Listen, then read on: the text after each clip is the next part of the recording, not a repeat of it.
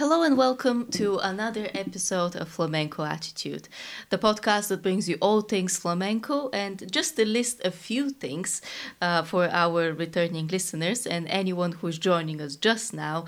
We've been discussing the lives of the great artists. We've talked about the connections with bullfighting. We've talked about flamenco and Andalusian adventures. We are discussing everything, including how people dress and even kitchen just recently. So, welcome again. Today we're going to delve into another great topic that deals with books. But before that, our regular shout out, thank you and welcome to our listeners who join us from Malaysia and New Zealand. So pleased once again to see and hear from people in different parts of the world. We've turned so multicultural, so international. We're absolutely thrilled. And thank you. Honestly, thank you. You can write to us, culturepodcasts@gmail.com, or you can tweet us at FlamencoPod on Twitter. All the links are in the description below. We have been speaking a lot about books, and we promise we're going to return to the music soon. But we can't just move on and close the very studious time of the year that September and October is without talking about flamenco books, but in Castellano. So anyone out there who is from Latin origin, Spanish origin, or speaks Spanish, I think that will be really interesting for you.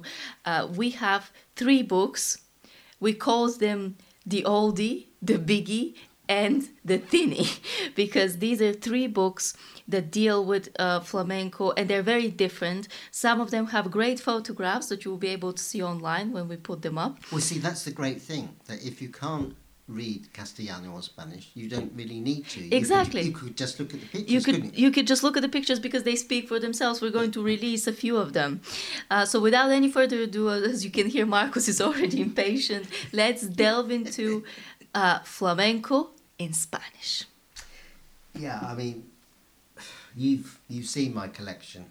You have a huge library. Yeah. Huge. The one I want to start with, you've almost ruined it because by going through it, because it's falling to pieces.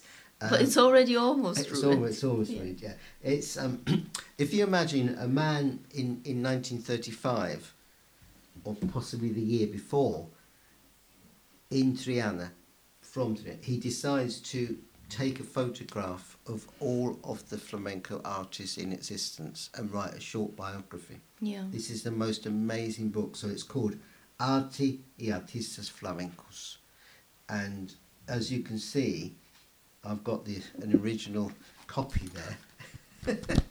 Just about surviving. Just about surviving. Yeah, the edges are very. How do you call it? The spine. The spine is already. I haven't got the back cover or the front yet. No, we don't know what it was like. No, and the interesting thing but is, it's full of people. A wonderful guitarist that I once worked with found me this, in all places, in Brighton. He found this in an antique shop and he got it for me. Now, you can get this book. It's reproduced. And it's wonderful because it's got, when we looked at it earlier on, you saw a photo of the Nino Sabicas. Yes. The young Sabicas. It's an incredible book. Yeah. Who's the author then? Fernando de Triana. De Triana, so that really shows the connection. But how did he manage to trace all these people? Well, that I don't know. I mean, you always put me on the spot with this. He must have been on a mission. Yeah. Because you've seen the pictures, and the female singers, they're always portrayed with the copa de anís, a little glass of anís, and often a cigar. Yeah. This is the typical pose, yeah? Yeah. In flamenco, this is such a valuable document because it's often the only photographs that exist of these people of that time. Yeah. And they personally agreed for their picture to be taken, I guess. I mean, they'd have loved it, Yeah. What I like, just looking through these different pictures, obviously he went to their places. Yeah. Because some of them, they're clearly at home. Yeah, I mean, look at that. I mean, that's it. That's in the Alameda, they said. Yeah. It's beautiful. And it's amazing. La Tanquera. Do you know what it's amazing? To make a little... That's so sweet. I'm immediately taking a picture. Yeah. Rita. I mean, what? So this is an older lady, Yeah. an older lady who is incredibly sweet in terms of how she's trying to. I'm immediately taking a picture for our social media. No, you've got to do that. What I was trying to illustrate is this is a book of almost 100 years old. Almost. It's coming to almost 100 years old. Do you know what I find funny? You know how these days everyone is a photographer and we like to take pictures and everyone is a model. But even back then people were keen on posing. What would you say? Oh, yeah. I mean, all the photographs are poses. Yeah. This was the flamenco Instagram of the 30s. Yeah. What would you say? Yeah. I absolutely love it. And also, it started this whole thing of having biographies of people. So you have a little photograph and then what they've done. So and that's gone on and on. I could bore you to death with how many other books I've got since that. But along with the photographs, is he the one who wrote these little He wrote all these chapters? It's Pepia Lagaro. It's a work of art. Soledad. Isn't it beautiful? Because this really, do you know what I see? People from all classes and social divisions. So you have a wealthier, I would say. Yeah. You have very poor, you have young, you have old. You also have people in groups, and you also have people by themselves. So he managed to get in touch the old-fashioned way, probably by a telephone or telegraph or something like that. And he talked to all of them. Well, what I should have researched is why did he decide to do it? That is a very interesting bit. Yeah. Did he? I mean, I can only speculate, but probably he was a huge flamenco aficionado. Yeah. But just looking through these, isn't it beautiful? They're all black and white photographs. Obviously they're black. all posed. Yes, you're right there. Yeah. Oh, look. So this is Antonia Gallardo. Yeah, and we're looking at her. She's posing with a flamenco peg head guitar. Yeah, I'm taking another picture here. And she's even got a proper chord there on her left hand. Yeah. Yeah. Took another picture. These will be excellent to put on, because very few of us would probably be able to find this if we wanted to. It's the smallest encyclopedia of the time. Yeah. I suppose if you try to look at this. Yeah. La Antequera. So we're looking at a woman. She's got a sombrero, and again she's playing a peghead guitar. It's absolutely beautiful stuff. Yeah. Yeah. But as you can see, Galia, I'm missing the complete index at the back. Oh, yes. Oh, how many people are in there? Oh, over 100. Over 100 people. Yeah. And they're all from Andalusia, I suppose, They're because I don't think he traveled abroad. Well, the odd one, like you saw Sabicas, obviously he's from Pamplona, so there's the odd person that's in flamenco that's not from Andalusia, but mainly from Andalusia. I mean, it's one of my most precious books, because I don't think you could find this. No. It's fair to say if your house went on fire, you would come back to take it. Don't say that. I'm just saying, that's how precious it is. No, I mean, it's just a wonderful thing, because you've got black and white photographs, small biography, a man who, for whatever reason, in 1934-35 decided to do this. Talk to me about flamenco in the 30s. What was what were the themes? What was the, I would say, fashion of the music? Well, it was the beginning of the recording age. So you're talking about La Niña de los Penes selling lots of 78 records. Yeah. And don't forget, it's not like now. When you did a record, you had to just record it straight away. So whatever you did went straight on the wax and onto the thing. You couldn't say, I want to edit this And, you know, they would say, right, we want something that lasts 2.5 minutes, and it had to be 2.5 minutes, not, you know, so it was a different thing. So it was a golden age, one of the great ages of flamenco, partly opera flamenco, which is a different kind of thing, but some of the great artists emerged. Yeah. On the scene. And Seville was one of the capitals of where all this happened. Yeah. Would you recommend an artist or a piece from the 30s, maybe early 40s, that we can enjoy? Well, I think it's got to be La Niña de los Peines. Anything by her. She made so many records. Imagine her coming out on her balcony. For a serenade. Yeah, to talk to, you know, in the particular festivities, she would come out. And sing. Yeah, and she would come out where you've been in the Campana, just where the Corte Inglés is now, and just sing to the people. These days are gone, I'm afraid. On to... No, because what I mean, we're talking about a balcony where people would gather and wait for that window to open. Yeah? And then she comes out. Oh. Yeah? And sings without any microphone, anything, straight to the street. Magical. On to the biggie now, because this is, it's a heavy, heavy book. Maestros del Flamenco. Yeah. Let's have a You don't want to be carrying that around with you, do you? This is definitely a home book. Now, before we started, I had opened it in the middle, but then you took me back to the beginning. Yeah, because obviously in the first page is the maestro, Camarón de la Isla. Do you know what bothers me a little bit about this picture? It's a bit out of focus. Yeah. But still, well, nothing's perfect in this book. Nothing's perfect. Now, there's a story to this book. I used to go to a Peña flamenco club in the north of Sevilla, and very kindly, because they saw how interested I was in the history and everything, they gave me this book.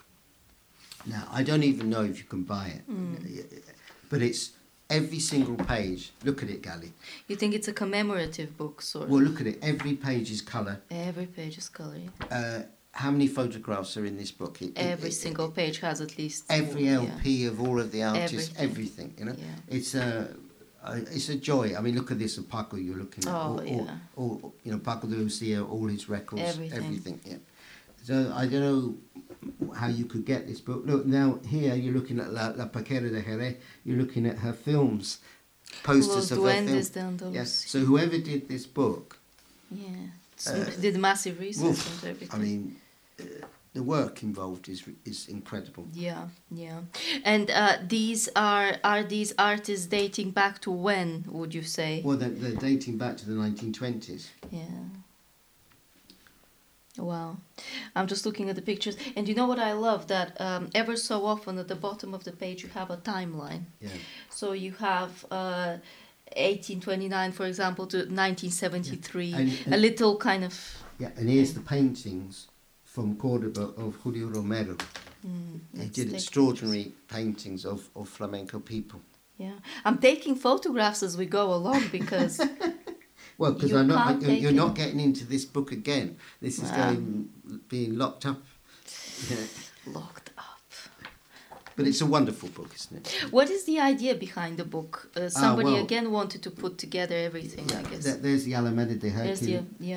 The idea behind the book is it comes with a series of what was then called cassettes. And so you studied the cassettes, you listened to the cassettes while you went through the book. It's one of those. Yes. Now look at this. Oh, wow. This is the first flamenco festival, 1922 in Granada. Yeah. Look at that for a wonderful cartoon.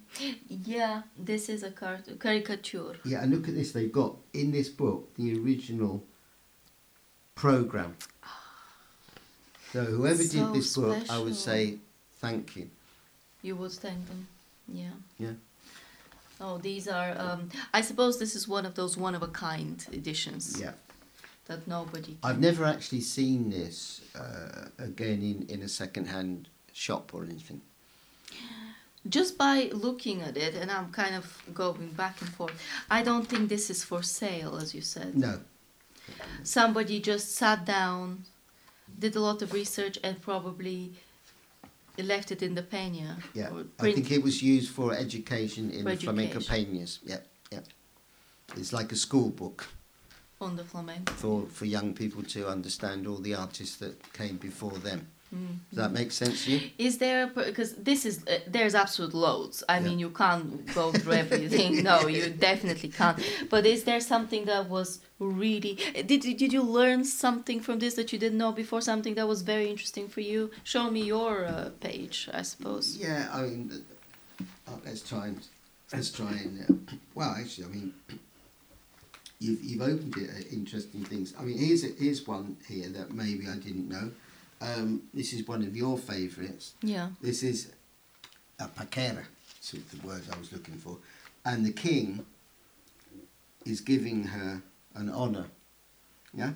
And you can see the faces there of Fernanda y Bernardo de Utrera. And so this is a remarkable photograph. And you've got the farolillo, the little lanterns up there. And he's congratulating her.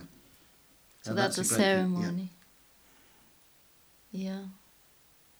But these are so... who collected these personal photographs? This is so big. Well, I'm taking it away from you. Do you like the weight of this? I do. That's the biggie.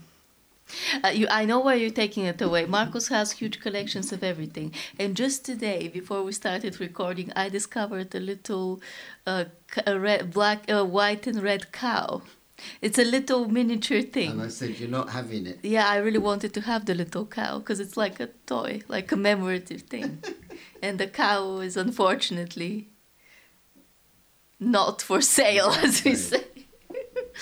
Anything you would, I mean, what would you like to be listening to while browsing this book? I think we should put on Lebrijano. There's a wonderful chapter about Lebrijano. Very atmospheric. Yeah. And you laughed when you saw the early photographs of him. A little bit. So El Lebrijano, sadly not with us anymore, but a great artist. Now on to the thinny, as we called it. This is a thin book, and that's very different because flamencos en el ferrocarril. Yeah. Ferrocarril. Yeah. I mean, I'm all in favour of these types of flamenco books. Quick reads. Because they're light. Yeah. Yeah. These other ones are rather difficult to take around with it. Yeah, I mean, this is a remarkable book, which I found in a Cadiz bookshop, and it deals with, and it's very short. It's got wonderful photographs. Of course, I've just opened it, and what does it open up with? Camarón. What a coincidence, Marcos! How did you do this? Photograph. So wait a minute. Yeah. Talk to me about flamenco and trains. What is the connection? What is this? Why do we have a book on trains connected to flamenco? It's quite interesting. Well, to me. Yeah, because what this man, we should say the author Alfredo Grimaldo, has found out is that the coming of the trains changed the whole perspective for the flamenco people. That they could then travel to Madrid or other places to perform. And not only could they do that, they could go third class, which is what they did, and they could have a little refreshment on their way and perform in places that, whereas before this they were just performing in their villages and in their towns, they could now travel and take their art to another place. And if they wanted to travel previously, I suppose that was only on horseback or something like that. It changed things massively. Because they can go out, they can branch out to other places. Yeah, and so they could go to many places and get back within the same day. So the coming of the train really did change flamenco. Now, if anyone wants to get this book, the one thing you've got to say is, I mean, look at this. Chapter 4, Antonio Mairena in El Talgo. The Talgo is espresso, and the drawings are wonderful. And here's a photograph. As you can see, I mean, you described this, Gani. These are some flamenco people on their way. We have a little soiree happening in one of the carriages. Back in the days, just from what I see, the old-fashioned trains, every carriage is separate. Is that fair to say? Because you have a carriage with little rooms inside. Yeah. Now the carriage is just one big room. Well, previously we have separation. Yeah, because they had to go third class. And if you look at this picture here, it's showing you the old station in Seville. Now this is very interesting because this is where Saura made one of his great films. And look at this steam train coming out. It's wonderful. And this would have changed things massively for the flamenco people. I mean, it's hard to think. You're probably thinking, well, why didn't they go by bus? But, this was cheaper. This was much cheaper. But one of the reasons I like this book is it's so beautifully put together. Yeah? I mean, look at this photograph here. Yeah? Yeah? The ink work, the drawings.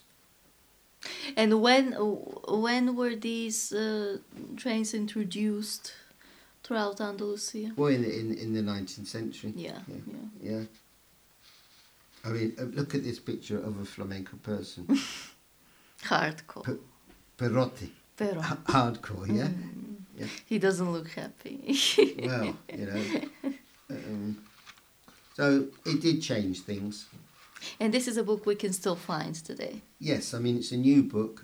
By that, it was only published quite well within the last few years. Yeah. 2017. Yeah. I've just seen the date there.